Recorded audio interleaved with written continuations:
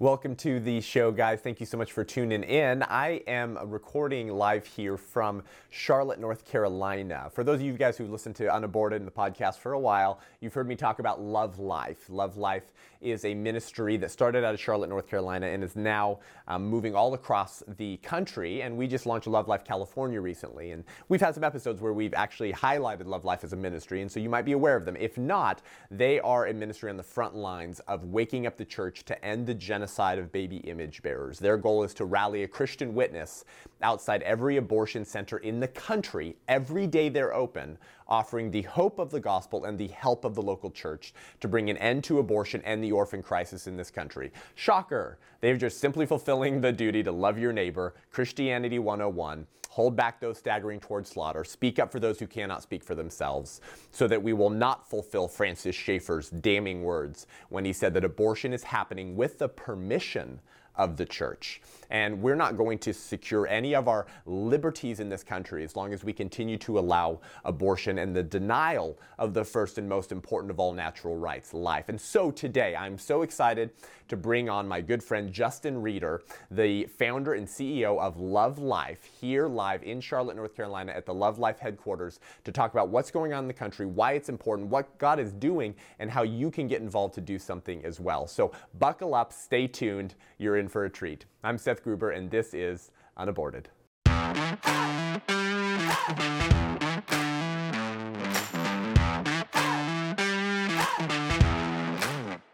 Well, Justin, welcome to the show. Thank you so much for taking the time to sit down with me and hang out, man. Happy to be here, man. It's gonna be fun. Yeah.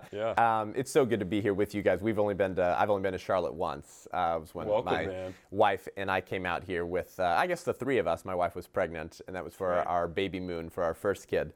So it's my second time back in Charlotte, and now under very different premises. In fact, you guys were operating already. God was really starting to blow up Love Life when we were here in 2017, but I wasn't aware of you guys yet. And so it's fun to be back here the second time for Life with you guys, partnering together. And so I spoke at a church on Sunday. We'll be at one on Wednesday evening, and they'll be hanging with you guys on Saturday to do sidewalk counseling.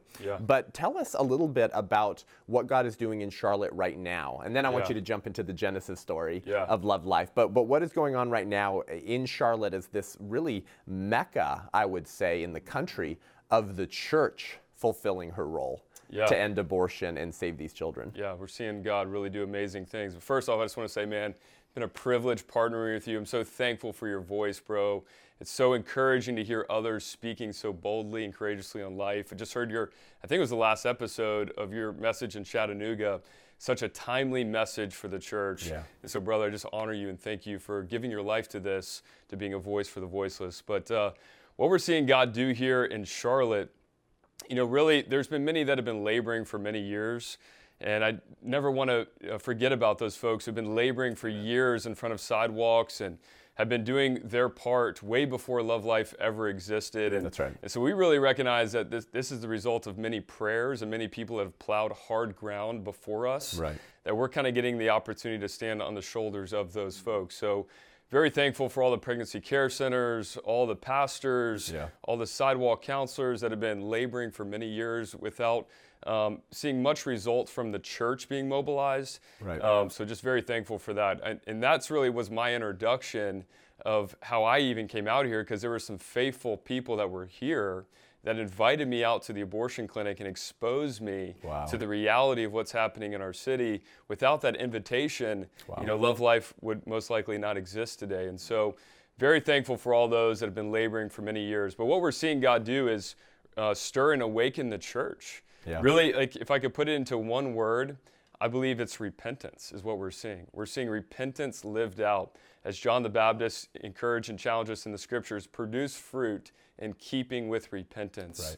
So we're no longer just giving, pro-life a Sanctity of Life Sunday or writing a check to a pregnancy care center. All those things are great. We're actually putting further action behind it, living it out day in and day out. And that's really what we're seeing God do, is the church is mobilizing and living out repentance in our city. And now it's beginning to spread across the nation. So you've told me before a little bit about the growth that has happened within the last year or so. Talk a little bit about that, Justin. What have you seen God do in this season where the church was being told, more so in California than North Carolina, but some tyrannical stupidity in North Carolina as well. During the season where the church was told, hey, you don't even have the liberty to worship your God. Puny tyrants telling the church to disobey Hebrews when it says, don't forsake meeting together, as some are in the habit of doing.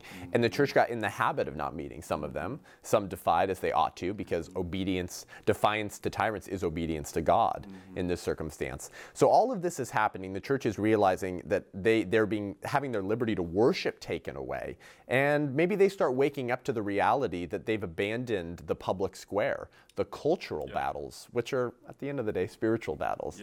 So what have you seen God do in the last year or so through standing in obedience? Yeah, in this season, we've experienced an incredible growth season. I mean, it all really goes back to the beginning of 2020, whenever everything was coming out with COVID and, all the different restrictions were going in place. And we saw that abortion clinics remained open in the midst of all of those things. That's right. Liquor stores and abortion clinics remained open while they were telling us to close our church doors. And strip clubs. And we realized, hey, if abortion is going to be deemed as essential, then a Christian witness for sure is going to be essential at these places of death. And so we just had a conviction very on. We prayed through it. I mean, honestly, it didn't even take us much time. It was just pretty obvious. Like if they're going to allow these places to be open, then we are going to continue to be present. And we had a great conviction of that. And we knew that could come at a cost. But as we have been hearing from the media and all the politicians that we must change our behavior to protect the born from the virus. We just began trumpeting that we must change our behavior to protect the most innocent, the children in the womb, from abortion. And it really was a time for us to evaluate, what are we doing to protect ourselves? I mean, just think about the effort over the last year that has gone into self-preservation. You think about all the media outlets. It's been nonstop for the last year. You think about all the money and the resources that have been poured into protecting us from this virus of self-preservation. What if we were putting a similar type of effort into protecting the most vulnerable, who don't have a less than 1% chance of dying from a virus, but have 100% chance once they walk through those doors of abortion clinics across our nation? Like, when are we going to change our lives and change our schedules and start using our platforms for those children? And so it began when we started seeing this reality. We're like, man, this is really staggering that we're doing so much for self-preservation and so little to preserve the most innocent in our nation. And so what we started doing is, we just continued doing what we were always doing. We just said, hey, if abortion clinics are going to be open, then we're going to continue to mobilize a Christian witness.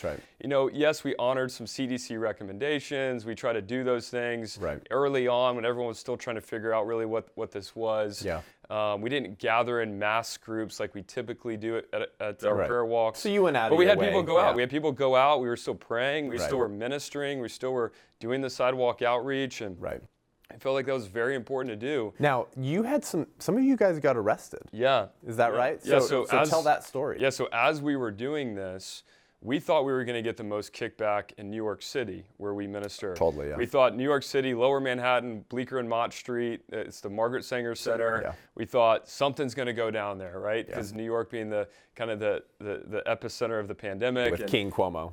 With King Cuomo there. We thought, something's going to go down. But we reached out to the police department there. We have a great relationship there. They said, you guys are going to be fine. We know you guys have been honoring CDC recommendations. So it kind of caught us off guard when Greensboro, North Carolina, was the city that decided to really draw a line in the sand and say, if you come out here, we will arrest you. And you were social distancing on a public sidewalk while women were being taken into the abortion center, packed in, far past the regulations for numbers that they were imposing on other businesses. So the way it played out, so we were here in Charlotte actually that morning with my attorney because we were not expecting Greensboro to do what they did. We've had some issues with Charlotte in the past with different noise regulations they've tried to put in place and parking things to try to hinder our work out here. So we thought we might have a little kickback here. So I was here that morning with our attorney. We showed the paperwork to the attorney or to the police department. Our attorney went through it and said, look, there's provisions within this. He's like, yes, we see that. You guys are fine. Wow. Well, minutes later, I get a call. Greensboro the police are forcing everybody to go back to their cars. They cannot be out there doing prayer walking. They cannot be out there doing sidewalk outreach. Unbelievable. So we jumped in the car and started heading up to Greensboro. We called the police department on the way with my attorney and said, listen, there's provisions within the ordinance to allow us to do this. Right. They didn't want to hear it. We showed up on site. At this point, they had chased everybody off, forced them to go back to their cars. When we arrive on site, it's private property that we have permission to be on from the owner. We're out there every single week. It's nothing new. Right. We're out there. We have a huge bottle of hand sanitizer with us. There's only 5 of us now because they've pushed everybody out. Right. And we show up. We're right there in front of the abortion clinic, but again, on private land that we have permission to be on. And the police roll up. And I think it was like 4 or 5 cars that day that rolled up and told us that we have to leave. Our attorney continued to show the provisions that we have allowances to be here. Wow. And they said, you must leave. And they forced us to the point where we just had to make a decision. We said, I'm sorry, but we must obey God. Wow. There are people that are in there that are being murdered. That building that day was packed with probably around 30 people inside of a very small building. Seth, I'm talking, this building's like 1,000 square feet. Whoa. It's a small building. Wow. They had about 30 people packed into a small building in the midst of this pandemic, and we have 5 people outside, open air, social distancing, huge bottle of hand sanitizer on private property that we have permission from the owner to be on. Wow. And the police are threatening arrest. Wow. And we just said, I'm sorry, sir, like we respect you, but the position you carry, but we must be here to be a voice for these children, to love our neighbor as ourselves. And they continued with the arrest. They arrested us. They took us down to the jailhouse and booked us there. So that happened on a Saturday. That weekend obviously was crazy. We were on the phone with pastors and just trying to encourage them that we must continue to take a stand because Monday is coming around and abortion clinics are going to remain open. Yeah. So what will we do on Monday? That's right. And we just, again, we're convinced and very convicted that we must continue to show up. So we did again on Monday, and same thing happened on Monday. We got arrested. There was about 12 of us that day. Many of them were local pastors. Unreal. One of them was the pastor right next door. He has a church literally next door to the abortion clinic. So this is his neighborhood. This is his block. And they arrested him for being there. Wow. And so we got arrested. But I tell you, it was a sweet time of worship. Sounds like it's time to primary that chief. Yeah. So it was a sweet time of worship and prayer in the jailhouse that day. I'll never forget it. These pastors that stood boldly. But because the church stood, the very next day, they changed on their stance, and they allowed our sidewalk team to start going back out, the mobile unit to be back out there from one of our partnering ministries. Right. And but it's because the church stood. Yeah. If we hadn't have stood, then people all week long and all month long would have gone in there without hearing the hope of Jesus and being offered the help of the local church. That's exactly right, Justin. And that's really what spurred the expansion. People saw that on a Facebook Live. I was on a Facebook Live. Then the very next week, Charlotte got emboldened by what happened in Greensboro. And so Charlotte, the very next Saturday, after the police officer had told us the week before that you guys are good, under that same ordinance, started arresting people in Charlotte the very next week. Wow. And that's when David Benham, my dad, and some of our staff got arrested here in Charlotte. And this really is what sparked expansion. Really? And you see this in the early church too, right? You know, the call of the early church was to be his witnesses in Jerusalem, Judea, Samaria, and to the ends of the earth. That's right. But that actually they didn't play that out. They weren't obedient to that until the persecution came. Wow. And then that's what caused the scattering. Yeah. And that's exactly what we saw with our ministry. People were seeing this across the nation. Wow. And eyes were being opened. Man, they're telling us to close our churches, but they're leaving abortion clinics open. That's right. Something's not right here. That's right. And it's time for us to take a stand. Wow, praise God. Yeah. I want you guys to just think about what you just heard from Justin, that when the church stands in obedience to God, God blesses that. Yeah, that's right. Courage is the prerequisite to all other virtues. Because without courage, you can't exercise any of the other virtues. You have to have the cojones. You have to have the spine, the courage to actually live out the other things that you believe, the other virtues that you hold. Yeah. And I think this is a moment for the church right now. If we don't stand together now, well, period, for truth, but primarily for life itself, then I'm not sure that we're going to be able to stand again, at least not in a way where our liberties are protected to allow us to. You see what's going on in Canada right now. I mean, pastors are getting arrested. And what's happening actually with Mike McClure, who's the pastor of Calvary Chapel, San Jose, Northern California, tech oligarch, one of the worst areas to do ministry, well, best areas in terms of spiritual battle, but I mean, but the most unfriendly, is being fined, well over $1 million, and they've contemplated arresting him. Now, thankfully, we just got a great decision from the Supreme Court, striking down everything from Newsom, from my governor in California, we call him Mussolini, saying you can't apply this discriminately towards churches when you don't apply the same type of rules towards other businesses. But that's because of the few who are standing. And so when we stand, God blesses that. Now, we don't welcome persecution. We don't want persecution. And if we stand together now, we can probably continue securing the blessings of liberty, to quote our founding documents and founding fathers, that enable us to preach the full gospel and freely so that more people can hear it.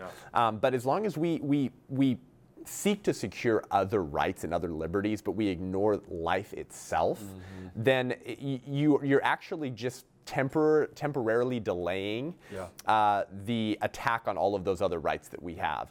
Because, and Abraham Lincoln made this point, he made the point that if the right to life of the slave is not recognized and protected, then we can't actually survive as a free nation.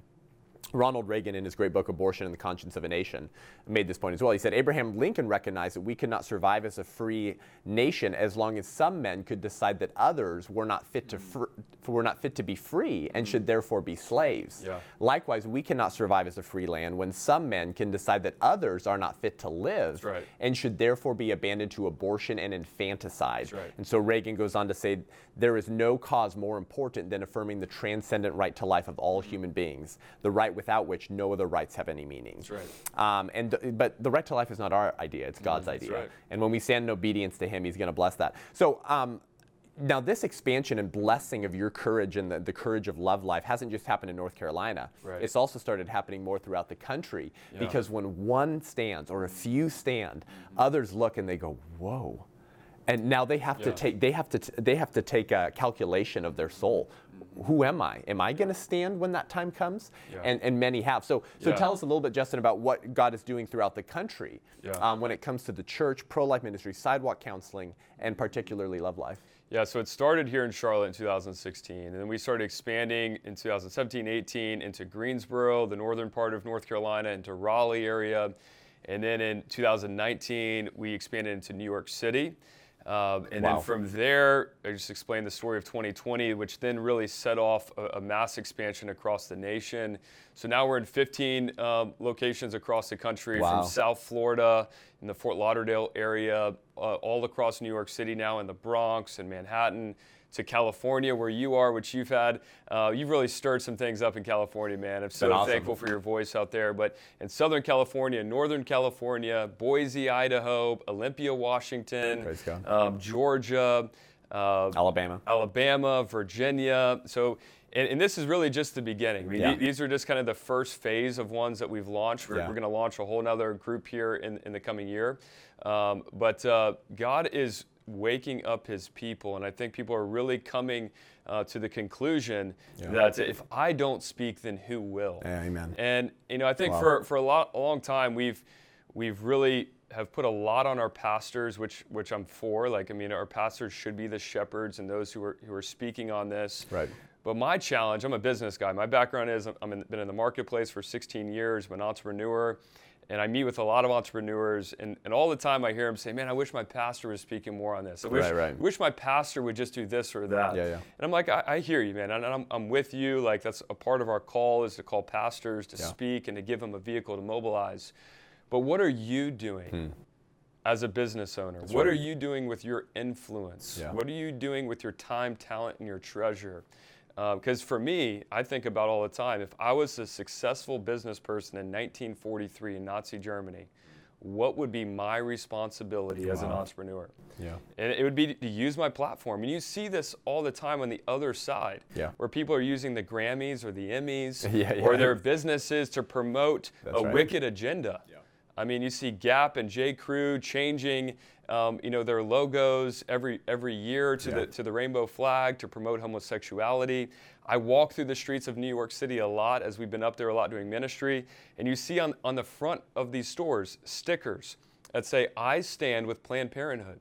Wow. You got all these people who are willing to leverage their businesses, to leverage their voice for wickedness. It's time for Christians, no matter if you're a school teacher, a stay-at-home mom, an entrepreneur, a pastor, whatever it is, if you have Jesus in your heart, we're called to full-time ministry. Wow. And that's really what I think people are waking up to. Exactly. Is that I can't wait for somebody else to figure it out. That's right. If God lives in me, I know who he is and I know what he's done for me, then I am called to love my neighbor as myself. That's right. Why won't we do for good and righteousness what the other side so passionately will do for evil and wickedness? That's right. I mean, the passion for promoting a demonic agenda is almost always more evident amongst the high priests of secular progressivism than it is amongst the sons and daughters of God, of the Yahweh, one God, one King, over all the earth, who says he empowers us with his Holy Spirit. And why wouldn't we be stepping out to promote that?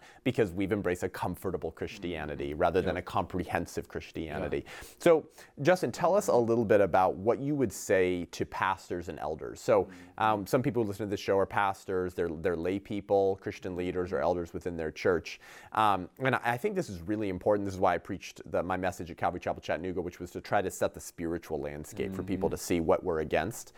The culture of death, the abortion industry, the Democratic Party, this is not an alternative politics. It's an alternative religion. But they just slap the word politics on their false religion because they know that the church is afraid of politics. And so they're, we don't know that we don't want you to know that we're actually the religion of secular humanism. So we'll just call it politics, so you're afraid to engage against us. But it is false religion. And so what would be your word to pastors and elders who say they're pro-life but have done little to nothing on this issue, sort of set the biblical framework for this issue in the grand scheme of salvation history? And what kind of passages has God showed you in Scripture that really provide the salvific and scriptural basis for everything that Love Life does? So I'll try to run through some of these really quick. For me, it all begins where it began for me in 2012 when I got invited out to an abortion clinic here in our city and exposed to the reality of what's happening in my own city. And the question that I had to ask myself that day, and I challenge all pastors or all Christians who ask this question, you might say, well, that's an obvious question, but no, I really want you to meditate on this question is, do you really believe it's a life? Really simple question. But do you really believe it's a life? And do you believe the value of the life in the womb is the same as the value of the life outside of the womb? Our life, our children's life, right? If you do, if you truly believe that, then we must live our lives drastically different. And that's the conclusion that I came to when I stood in front of that abortion clinic in 2012, that I actually have to live my life that reflects the reality of what's happening in my city. Because just imagine if 2-year-olds were being walked into these abortion clinics and they were not exiting. I think we would live differently. I think we would act differently. I think we would speak differently. So it really begins with that fundamental question. Do I really believe it's a life? An eternal soul. A soul, an image bearer, someone who is made by God. And I point us to the scripture. There's many places we can point, but I love this in Luke chapter 1 when Mary and Elizabeth are visiting together and John the Baptist leaps in the womb in Luke chapter 1. And then in Luke chapter 2, we see where Jesus is born and where Mary is lying Jesus into the manger. It says the baby was lying in the manger. So it says the baby leaps in the womb in Luke chapter 1, and the baby is lying in the manger in Luke chapter 2. And the same exact Greek word is used in both places. Wow. Barephos, the same exact word. Shocker. So God sees zero difference between a child in the womb and the child outside of the womb. That's right. And if we can capture that very basic principle and really believe it, then I think we live differently. And that's where it begins for us. Do we really believe it's a life? Wow. And we know science backs it up, but even more importantly, what does God's word say about it? And us for believers, it's very clear. We know Luke was a doctor. We know there's not a mistake in Scripture. Berephos, the baby leaped in the womb. Very next chapter, the baby, Berephos, is lying in a manger. There's zero difference between the two. So it begins with that. And then us understanding that this is a spiritual battle. Yeah. It's a spiritual attack. John 10:10. Who's behind this? The thief comes only to steal, kill, and destroy, which is Satan. But Jesus came that we may have life and have it to the fullest. That's right. And so we see that this is his scheme. You see it in John 8:44. Right. At the very pinnacle of who Satan is, he is a liar and he is a murderer. That's right. That's what it talks about in that scripture. Those are kind of like the pinnacles of who Satan is. Right. He's a liar and he's a murderer. And what do you see happening with abortion? Those two things. Yeah. It's a lie, that it's a clump of cells. It's not really a life. It doesn't deserve protection. It's a lie. And then he's murdering an innocent human being. This is, I'm telling you, this is Satan's pride and joy in our nation, in the world. This is his pride and joy, abortion. That's right. But we know that God loves life. He's a protector of life. He's a giver of life, and we should be reflecting that. So this is a spiritual issue. Amen. And if you want to look at how does God feel about this, I also asked this question over the years, like if God were sitting around this table with us right now, and he was speaking audibly like we're speaking now, what would he say to us about abortion, this culture of death, and what is our responsibility, and what does he think about all this? I believe he would speak Isaiah chapter 1. I want to encourage the listeners to go and read Isaiah chapter 1. But throughout this entire chapter, what you see being laid out in this chapter is God is speaking, and he's saying, I'm tired of religious activity. Wow. I'm tired of religious activity. What are these sacrifices to me? He says, I'm so sick of them. I'm tired of them. That's right. He says, your hands are full of blood. That's his response. Seek justice, defend the cause of the fatherless, plead the case of the widow. And he starts to lay out a plan of repentance. Right. And the backdrop of Isaiah 1 is that they were having great prayer services, great sacred assemblies, great worship nights, a lot of spiritual activity in the city of Jerusalem. But right next door in the valley of Ben Hinnom, they were sacrificing children. And that is the backdrop of Isaiah chapter 1, and that is the way God feels about that. Wow. He says, I hate it. I'm tired of it. Yeah. I'm not listening to you. Your hands are full of blood. Wow. And then he gives a call to action, a call of repentance for us to live out. And I just believe if the Lord were sitting around this table with us, he would speak very similar to the way he did to us in Isaiah chapter 1. And so if we want revival, we hear that all the time in churches, right? Talk about that. We want revival, we want awakening, and I do too. I want that as well. But if we want mercy on our nation and on our land, we must first live out repentance. That's right. Wow. We can't pray and ask God for revival and awakening when we know the addresses and the times around our country where innocent humans are scheduled to die, and there's currently no Christian witness, and we're not speaking about it, we're not showing up. I just take Charlotte, for example. We have about 2,000 churches in this area. There's 4 abortion centers in this area. And, I don't believe we can be asking God for revival and awakening if we're not dealing with this. Now, thank God the church has awakened here and is mobilizing here. Right. And I believe we're seeing revival. I believe we're seeing awakening as we are seeing people that were scheduled for death that are now getting life. Right. About 2,900 families now in the last 5 years that have made the choice for life at this abortion clinic. Wow. We see the orphans getting adopted into godly homes. We see people that have had abortions in the past walking through healing and restoration. Churches that were quiet that now are speaking and mobilizing. Wow. All the ripple effects of unity, John 17 unity that are happening. We're experiencing revival as the church is living out repentance. Yeah. But we can't pray that prayer with authenticity if we're not first dealing with the sin in our land. And I believe we will see revival. I believe we will see awakening as the church lives out repentance in this nation. Wow, Justin. I mean, I love what you said about repentance, because not only is repentance the prerequisite to salvation, but it's also the prerequisite to revival. That's right. Because God's not going to pour out his Spirit on a land or a people, or frankly even his church, to renew them again, while we allow this in our country. So for the pastors listening to this, or those of you who are involved in a church and your pastor's not very active on this, I think this is really key for us to grasp. So Billy Graham, last great American revival, right? Anyone know when that roughly started wrapping up, that revival? 73. Yeah? Yeah. It was have you thought about this before? No, I haven't. It was the early 70s. Wow. So the bulk of Billy Graham's revival sermons and speaking circuit was, mid 50s, late 50s, 60s. Really starts fizzling out in the early 70s. What happened in the early 70s, right? 1973, Roe versus Wade. We went from a median of 98,000 illegal abortions in 71, 72. The years following Roe versus Wade, the totals jumped to 1.6 million abortions. So firstly, when people say that law doesn't influence behavior, you can't legislate morality, total BS. Of course you can. As soon as we legalized abortion, it increased hundreds-fold. We haven't had a revival since. The church is crying out for a revival. People are waking up saying, God, forgive our sin, heal our land.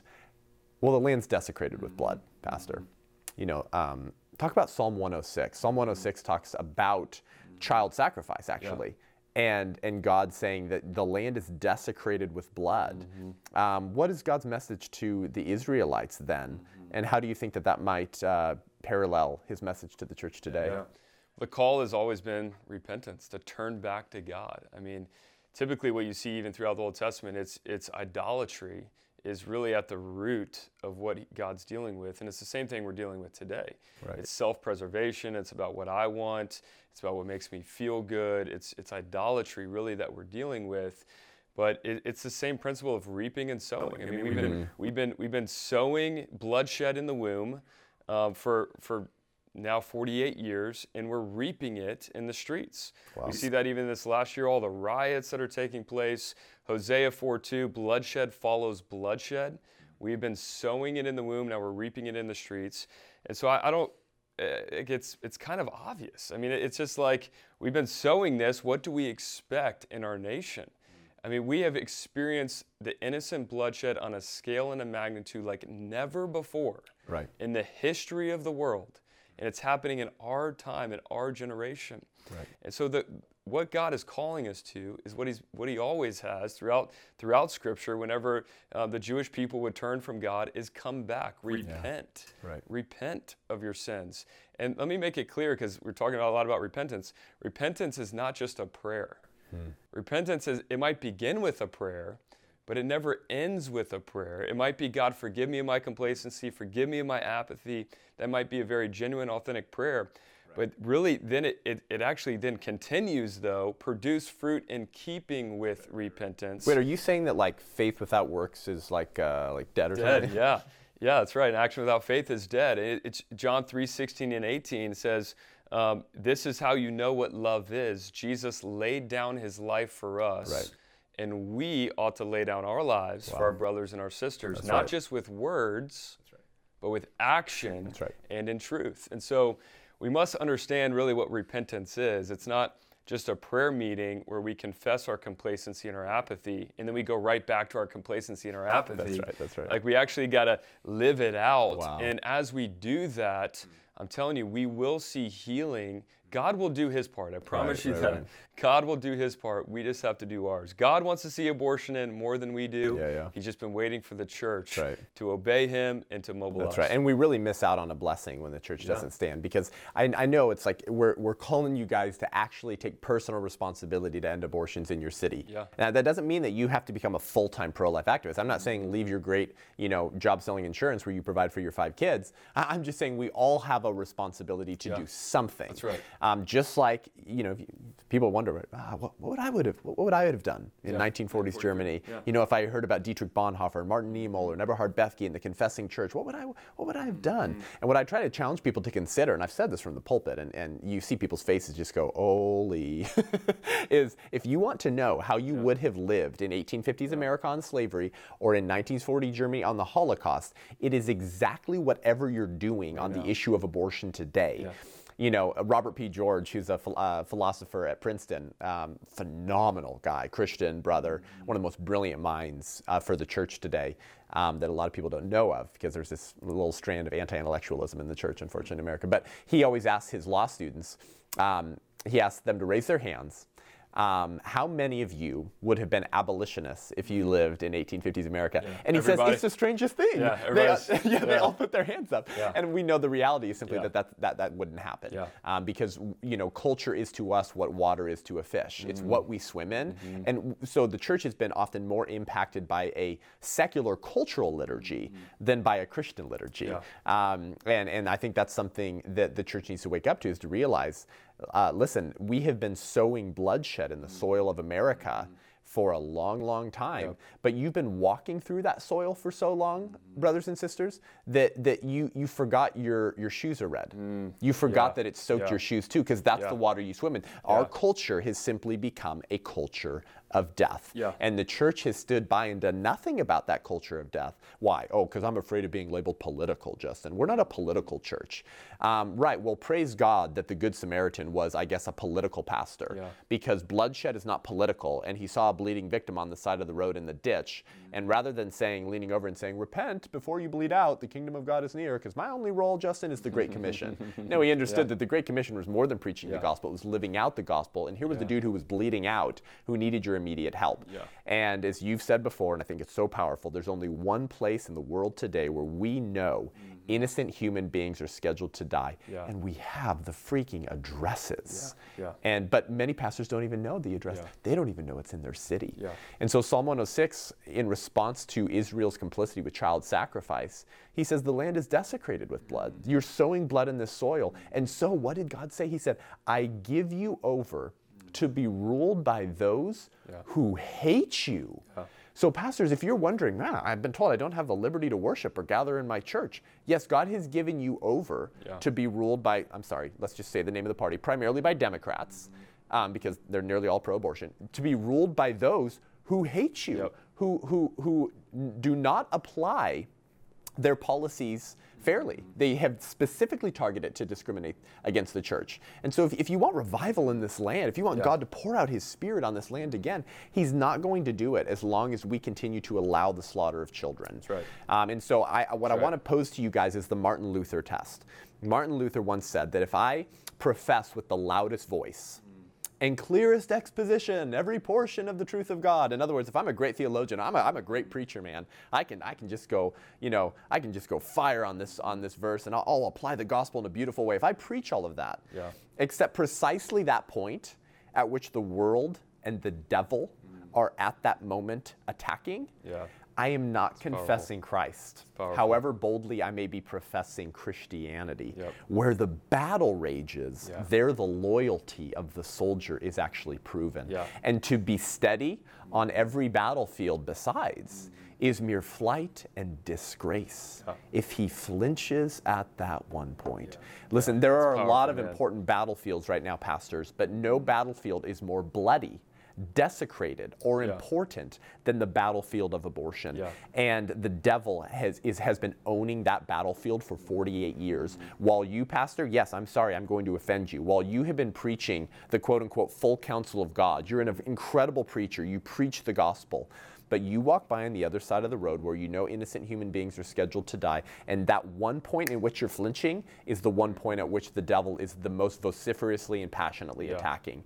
And so he who knows the right thing to do and fails to do it, for him it is sin. So repentance is going to be the prerequisite, not just for the salvation of your people, but also for revival on this land once again. Amen. Well said, man. I love that quote. And I think it really comes back to, do we really believe that this is the number one moral issue of our day? I believe it is. I believe I have such clarity with that, knowing the numbers, knowing the reality of what's happening in our cities.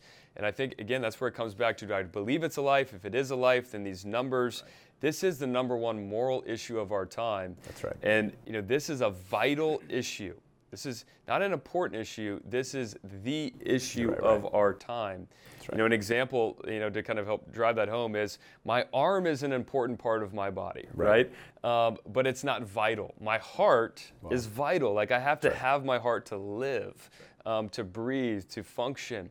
And there's certain things, certain issues that are important, but there's some that are absolutely vital. That's right. And it's this issue of abortion that we're talking about where real lives are on the line. That's right. And we have to start catching a revelation, and that's been our prayer, is that God would soften our hearts again. Let us feel what you feel, see what you see, remove the scales from our eyes. Let us see this as you see it, God, as children that have the same value in the womb as children outside of the womb, that deserve equal protection in the womb as outside of the womb. And that's really what we need, Seth. We need a revelation of that. We need an opening of eyes. We need a softening of hearts, because the reality is that we have become so numb to this culture of death, as you talked about, because we've lived in it for so long.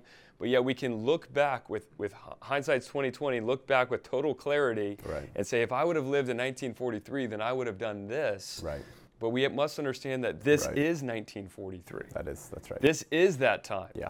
And Acts 17:26 tells us that God picked the time and the place that we would live.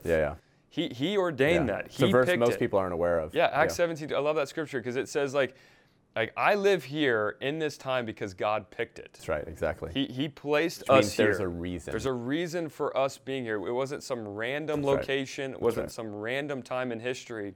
It is this time when we are dealing with the greatest Holocaust in the history of the world that God has chosen us to be alive on this earth. That's right. Now we must decide how we're going to live in that time and place. That's right. He picked the time and place, but we decide how we live in that time and place. And being a steward is, I think, an important concept to God. I think there was a parable of the talents. And some of Jesus's most colorful language, Justin, is actually directed to that man who buried the talent. Oh my gosh, you remember his response? Going to throw you out into the utter darkness where there's weeping and gnashing of teeth. Why? Because he was given something beautiful and he did nothing with it. And so in America, Justin, we the people are the sovereign. We are the most powerful political entity in human history. The king has always been the sole figure that's been in charge of the direction of a country. Who's the king in America? We're the king. And so who's the counselor to the king? To quote my friend Bill Federer, who's the counselor to the king? The church. The pulpits are the counselor to the king. This country was founded by activist preachers who had a comprehensive Christianity, Justin, who wanted to put their faith into every sphere, including the political. And our brothers and sisters fled to this country in order to secure the blessings of liberty, in order to secure religious liberty. And we screwed up, right? We had slavery here. Yes, we are guilty of slavery. By the way, just like every other country, what made us unique is we got rid of it quicker than pretty much any other country. Because we, under the leadership of a phenomenal abolitionist and people like Abraham Lincoln, understood that we cannot survive as a free land. For all the things that we love, for all the reasons that we founded this country, we actually can't survive or continue securing those things as long as some men can decide that others are not fit to be free and should therefore be slaves. You could argue quite correctly that abortion is significantly more evil than slavery, because slavery didn't always result in the murder of slaves. It often did. Didn't always. It wasn't a guaranteed death sentence, although it was one of the most heinous chapters in American history. Successful slavery doesn't always murder slaves. Successful abortions always murder humans. They always murder babies. So if we continue to allow that foundational premise, the right to life, to be ignored, then you cannot expect that government or its leaders to protect any other right that flows from that first and most important of all rights. Now, I'm not saying this, pastors, because I'm just trying to say you need to fight abortion in order to secure your own liberties and rights. No, you should do it even if you were being persecuted against. Not in order to secure your born liberties, but because it's the right thing to do. But I do want to speak to people's pride for a moment. Hey, Justin, what are some of the names of the pastors in Germany in 1943 who were preaching Nazi bigotry with a veneer of Christianity, or who stood by and did nothing? Do you know any names? We don't know any. Oh, yeah, we forgot them all. We forgot the names of all of them. We don't know any of their names. So pastors, if you want to have a legacy in this country, in your family, and when you stand before God, that legacy is going to be determined by how you act on this issue. And people will forget your name. And frankly, we should forget the names. And 50, 60, 70, who knows how many years from now, hopefully a lot less, when abortion's eradicated and we have established the moral clarity on abortion that we did on slavery, it will be names like Justin Reeder, Jack Hibbs, Flip Benham, Rob McCoy, Frank Ramsor from Calvary Chapel, Chattanooga. It's going to be people like Lila Rose. It's going to be brave pastors. It's going to be brave sidewalk counselors. These are going to be the abolitionists that we remember. And when we throw our crowns before the king, because they're his, those people's crowns are going to be packed with diamonds. And they're going to be packed with jewels, because God's going to reward that, for how we stewarded that gift. So before we wrap up, Justin, I just want you to share a couple stories maybe of the most beautiful things that God has done through standing in obedience to Him first, through Love Life, through local ministry, through standing outside of these concentration camps, these death camps, and what God has done through that obedience. I want to end with testimony and some hope. We've talked a lot about this culture of death that we must, expose. We're called to expose the deeds of darkness.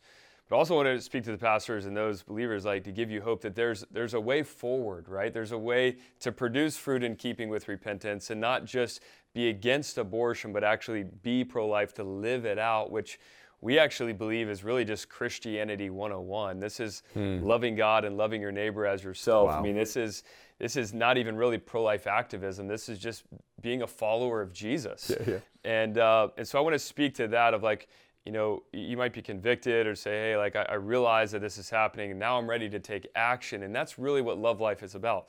Love Life is a call to action. It's a vehicle to mobilize the church, which we still believe is the greatest organism on the face of the planet. Praise and God. we still stand on God's word and believe God's word, Matthew 16:18, that the gates of hell will not prevail against the church of Jesus Christ. That is how we're going to see an end to abortion. It's when the church unites and mobilizes in this nation. That's right. We still are the pillar and the foundation of truth. Yeah. That Scripture talks about the church. We are the pillar and the foundation of truth. Not CNN, not Fox News, not the Supreme Court. The church is the pillar and the foundation of truth, the salt of the earth, the light of the world. And so I just speak that courage into you that you are God's plan. You are His plan for a culture of life and to push back the culture of death in this nation. And we have seen now over 400 churches that have mobilized, that have come together across denominational lines. Baptists next to Presbyterians, next to Pentecostals, next to non-denomination. Mobilizing now over 90,000 people at our prayer walks, resulting in over 2,900 families that have made the choice for life. Just because the church is showing up and being present. I could tell you a lot of stories, but I'm going to pick just a couple here. Some of my favorites are, we had a mom that came for an abortion in 2016. She showed up here at the abortion clinic. There was a Christian witness that was here that was offering the hope of Jesus and the help of the church. She came over and talked to the sidewalk team, went on to one of our partnering ministries who has a mobile unit here, saw her baby through the free ultrasound, made the choice for life. This is just one of the 2,900. Then got connected with a mentor in a partnering church, and they began discipling her and walking with her, throw her a baby shower. This is what we offer to all moms who make the choice for life. It's not just, hey, choose life, and we say, God bless you, go on your way. We want to put them on our donkey, so to speak, right? And take them to an inn and pay for it. So we take a local church is walking with them, discipling them, throwing them a baby shower, offering the first 2 years of needs for that child's life. Well, guess who shows up to the baby shower? The lady who had been managing the abortion clinic. The manager. The manager shows up to the baby shower because this is her niece who made the choice for life. And so now she's sitting in a local church at a baby shower, seeing the love of Jesus being poured out on her niece, right? So no longer is it words, but it's love with skin on. It's being the hands and feet of Jesus. And so then she goes back to work at the abortion clinic where she'd been managing for 10 years and was convicted about what she was doing. And over the course of a year, she started funneling people out to the sidewalks. So as people were coming in for abortions, she would say, hey, those people out there, they'll help you. You don't have to do this. They're doing it with my niece. They're walking with her. So she started pointing people to the church, which is the shift in culture that we're after, where people stop running to the abortion clinic and start running to the local church. And we see that penetrating even the abortion industry, where workers are redirecting people to the local church. The manager then quit and then joined us on the sidewalk on the other side at our prayer walks, and now does catering events for us. She has her own little business that we support now, and so we've seen that with other abortion workers as well, where they're pointing people, redirecting people to the local church. And so we've seen this over and over, but I want to tell you a different story. I want to touch a different nerve here, because I think in this space we hear a lot about the moms who make the choice for life, and everyone is amazing, everyone is a miracle. I mean, seriously, everyone is a miracle. They were showing up for death that day. A child was literally minutes away from dying. sometimes seconds away, and made the choice for life, and they're alive today. These kids are coming to our prayer walks. Wow. They're in our churches. It's amazing. Yeah. But I want to touch a different nerve. There is a man in New York City. He, once we launched in New York City, he was a part of one of our partnering churches, and he started coming out to the prayer walks with his family, and he started coming every single week. And we got to know this man. His name is Pasquale. Pasquale is an entrepreneur. He's a business owner in the Bronx. He owns an Italian deli in the Bronx. Wow. And every Saturday, he would close his business, he still does, close his business on Saturdays, bring his entire family out to the abortion clinic for the prayer walk every Saturday. Wow. And not only did he make that sacrifice every week to do that, to go from the Bronx to Manhattan, Lower Manhattan, the largest abortion clinic in New York City where we have our prayer walks, but then he has the metal shutters. Like if you've ever been to New York, you know they got those metal shutters. They pull down the metal shutters whenever they're closed. And he has this huge mural that he painted on the metal shutters. And it's an image of a child in the womb. It's huge. It's a massive mural. Wow. And he says above the mural, "I am closed on Saturdays because we were out praying for the preborn." Here is a man who is living like people are actually dying. Wow. He's living the reality that we talk about. And he is living in the most pro-abortion borough in New York City as a business owner owning an Italian deli. And he's not afraid to let people know why he's closed and what he's doing about this moral issue. And I just speak that for business owners. Wow. Again, I'm a business owner, I'm an entrepreneur. I challenge you, no matter if you're a pastor, a business owner, a Christian, a confessing Christian, to use your voice, use your influence, no matter where you are. I believe there's no separation between marketplace and ministry. When Jesus is in your heart, it's all full-time ministry. God has all picked the time and place in which we would live. But we have to decide how we're going to live in that time. Right. And Pasquale is a great example of how we should live in this time. Well, and you know how many business owners and entrepreneurs were putting Black Lives Matter or Planned Parenthood or women's rights on their windows to signal to the priests of secular humanism that they stood with them in the culture of death. While according to the Washington Post, one of the furthest mainstream left platforms in the country, 12 unarmed black men were shot by police officers in 2019. Half of them were still attacking the police, they just didn't have firearms. And then a couple more were still speeding away. And so about 3 or 4 were unjustifiably shot in 2019 by police officers. And then all of the police officers were met with justice. Where is the justice for the unborn black lives who were killed at the tune of $370,000 a year? And where were the Christian business owners, the sons and daughters of God, empowered by the Holy Spirit, who couldn't be bothered to put signs and signals outside of their businesses showing what they stand for and who they stand with? And so we need to begin engaging in that cultural war, because politics is downstream from culture, but culture is downstream from religion. The religious ideas that a people hold, because we're religious beings, because we come from God and eternity is written on the heart of man, will end up shaping the culture and the type of things that culture cares about. Then the types of things that culture cares about ends up becoming infleshed in our politics. So we are the true religion. Christ says true religion is this, to care for orphans and widows in their distress. And so, Justin, if we're supposed to care for the orphan whose life is endangered because their parents are dead, how much more should we care for the orphan in the womb whose life is endangered, not because his parents are dead, but because his parents want him dead? And so if you want true and undefiled religion, Pastor, there it is right there. And what a beautiful picture to put that on your business, to say, this is who I stand for. And what a groundswell effort that could be from Christians who don't compartmentalize their faith anymore, but have a comprehensive Christianity. Wow, those are beautiful stories, man. Yeah, I just want to speak really quickly. I don't know where you are in the nation, but I want to encourage you to get connected, because you can do something in your city. That's right. You can take your place on the wall. Our model is really built around the story of Nehemiah mobilizing the church. Yeah, share that. And there's 4 steps that you see in Nehemiah that we've really built our ministry around. God gave us a strategy whenever we launched the ministry the 4 steps are hear, pray, go, and connect. And this is what we call our Adoption Week model to use to help mobilize local churches, to give them a way to go from educating them to activating them. And so the 4-step process when a church partners with us is they begin on a Sunday morning educating their people. What does God's word say about life? And what's the tragic truth about abortion in our city?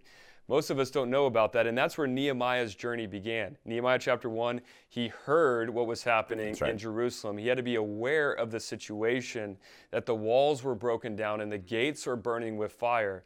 He had to be aware of the condition of his city. That's right, be a watchman. So pastors, we're just encouraging you, make your people aware of the condition of your city and what does God's word say about it. That happens on a Sunday morning, and then on Wednesday is a time for prayer and fasting, because we know this is a spiritual battle that must be fought with spiritual weapons. And Nehemiah follows the same process. After he heard, he turned to prayer and fasting, weeping, mourning, repentance. But he didn't stop there. After that, he left his palace and he went to the brokenness. And that's where on Saturday we call churches to come out and examine the walls personally for yourself.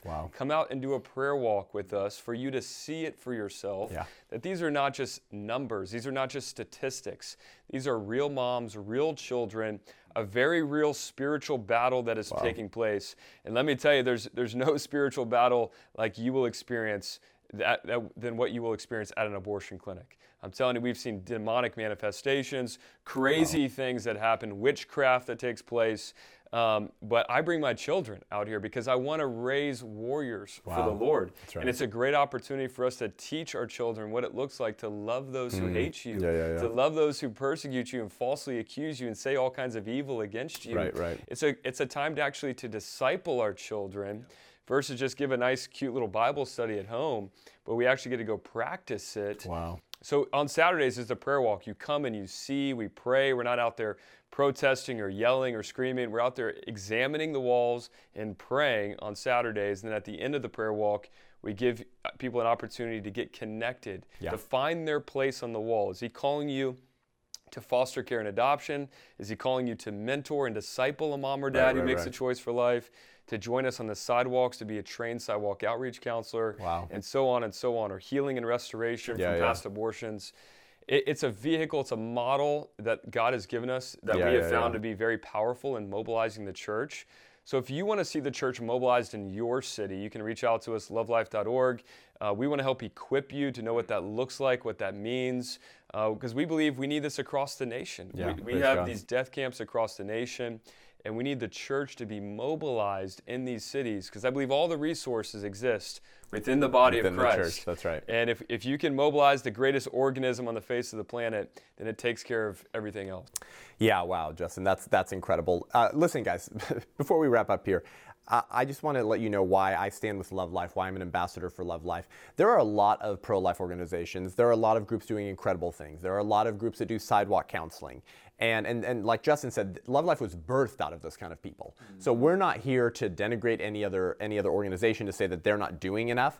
But here's the reason why I wanted to bring Justin on. I want you to know about Love Life is I don't know of another organization in the country that's doing what they're doing in the way they're doing it. Because their goal is to wake up as a church, to work directly with pastors and local churches. So not just to create church partners that then pour in their people, their time, their talent, their resources to be able to cover all of these needs for families and love them towards Christ, but also to raise up foot soldiers within local churches, reminding the church that this is our duty, this is our spiritual obligation to do this. It's wonderful to show up and stand outside of death camps and plead for the life of the orphan. That's wonderful. And if you do that in your individual life, praise God for you, keep doing that. But Love Life is flying at 60,000 feet, saying, how do we create thousands of those people who we love and support from a high view that implements a strategy plan for the church? Because unfortunately, pastors have not been the ones saying, how do we end abortion in America? And let's get a game plan. Listen, Love Life already has the game plan. We already have it. You don't need to reinvent the wheel. It's all based on the Bible. It's based on spiritual truths. And it's easy to implement if you just say yes. So go to lovelife.org/America to get plugged in. We have chapters in Northern California, Southern California, and then as we mentioned, they're in Alabama, they're in Georgia, they're in Florida, they're in North Carolina, they're in Idaho, they're in Washington, and they're building more and more chapters. So we want you to get plugged in. If you're in a state where there's not a Love Life chapter yet, consider becoming a full-time Love Life missionary if that's what God is calling you to. If not, connect with your church, become a house of refuge, bring me in to speak at your church. We'll light a fire in people's souls, and then we'll implement the Love Life strategy plan. This could be our finest hour, or it could be our last hour. Meaning the last hour where we have the liberty to do this freely. The culture of death is moving on at 200 miles per hour. There's a drunk man behind the wheel, and bad things are going to happen to the country and increasingly to the preborn child. So if you participated in any type of resistance to help protect the vulnerable from a virus with a 99.7% survival rate, if you did more on that than you did to protect the preborn child, I think you, like all of us, need to repent and begin bearing fruit and obeying Christ to simply love our neighbor. So Love Life, I believe, is simply Christianity 101, and I think it's time for the church to wake up, because I don't want you to be a Christian or a pastor who, like in 1940s Germany, said, oh, Justin, I think there's some smoke from something. Oh yeah, we heard something about that. It was something like a death camps or, I don't know, that sounds too gnarly. Yeah, surely they can't be doing that. But these pastors knew that these camps were nearby their churches, but they didn't do anything about it. Yeah. You have the addresses, you know where they are. It's time to act, and guess what? You're going to be blessed your socks off, because God's already outside of those death camps. And when we show up, the things that he's going to do through his people are incredible. Yeah. So Justin, any last words for us? Yeah, the same words that Jesus had for us 2,000 years ago. The call is deny yourself, pick up your cross, and follow me. If you want to find your life, if you want to preserve your life, you're going to lose it. But if you lose your life for my sake and for the gospel, then you will truly find it. Wow. And I've found that to be true in my own life. The last 5 years, difficult years, we've experienced a lot, but let me tell you, I would never take them back for anything. We've experienced such amazing faith-build moments where we've seen people that were showing up for death who get life. We've seen the miraculous. And I want to invite you into that, to lose your life for his sake and for the gospel, and you will truly find it in the process. Wow. Guys, listen, God could have ended the Holocaust and slavery if he wanted to, and he could end abortion if he wanted to. Why hasn't he? It's been 48 years. He could end it. So for those of you who say, God's sovereign, he's in control, so I'm just going to be faithful to preach my sermons, and, if God wants to end abortion, he'll do that. Could have said the same thing on the Holocaust and slavery. God didn't. Why not? I guess he waits for his people to move and use them as puppets and vessels that he slips his hand into. Yeah. And so the Lion of the tribe of Judah is on the move. To quote Narnia, Aslan's on the move again. And he bids you, come, enter the battlefield where you will find strength for your souls and help in time of need. And you will experience a life like you've never experienced before. Yeah. Because the creator of the universe, who freaking breathed out stars, laughed animals into existence, and knit your soul together inside your body, is the same God who bids you come. And he says that you will find strength in time of need, and he's going to do miracles through his bride and through his church, which I love what Justin says is the most powerful vessel for change in this country. We cannot survive as a free land, and you cannot secure a free land for your children and grandchildren as long as some men and women can decide that other small men and women are not fit to live and should therefore be abandoned to abortion and infanticide. This is a vital issue. It is not one issue among many. The right to life is a prerequisite right, without which none of your other rights can be realized or make any sense. Yeah. Thank you guys so much for tuning into our conversation with Justin and Love Life. lovelife.org/America. Go get plugged in. No more excuses. We love you. We stand with you. If you want to learn more and engage with me online, head on over to sethgruber.com to book me for an event, to sign up for my speaking schedule, or to learn more. If you want to watch this show visually, if you listen to the podcast, go to YouTube channel, Seth Gruber, A Voice for the Unborn. Subscribe. Help us grow that platform while I can fly under the radar of the oligarchs who hate Christians, because we've been given over to be ruled by those who hate us. And then if you want to become a patron of the show and help us produce more content, take this content to the streets, be able to reach more people, change minds, change hearts, and save lives, go to patreon.com/unaborted. And we got cool perks and tiers there for you as well. Just as a small thank you for supporting the show. Thank you guys so much. We'll be back next week. I'm Seth Gruber, and this is Unaborted.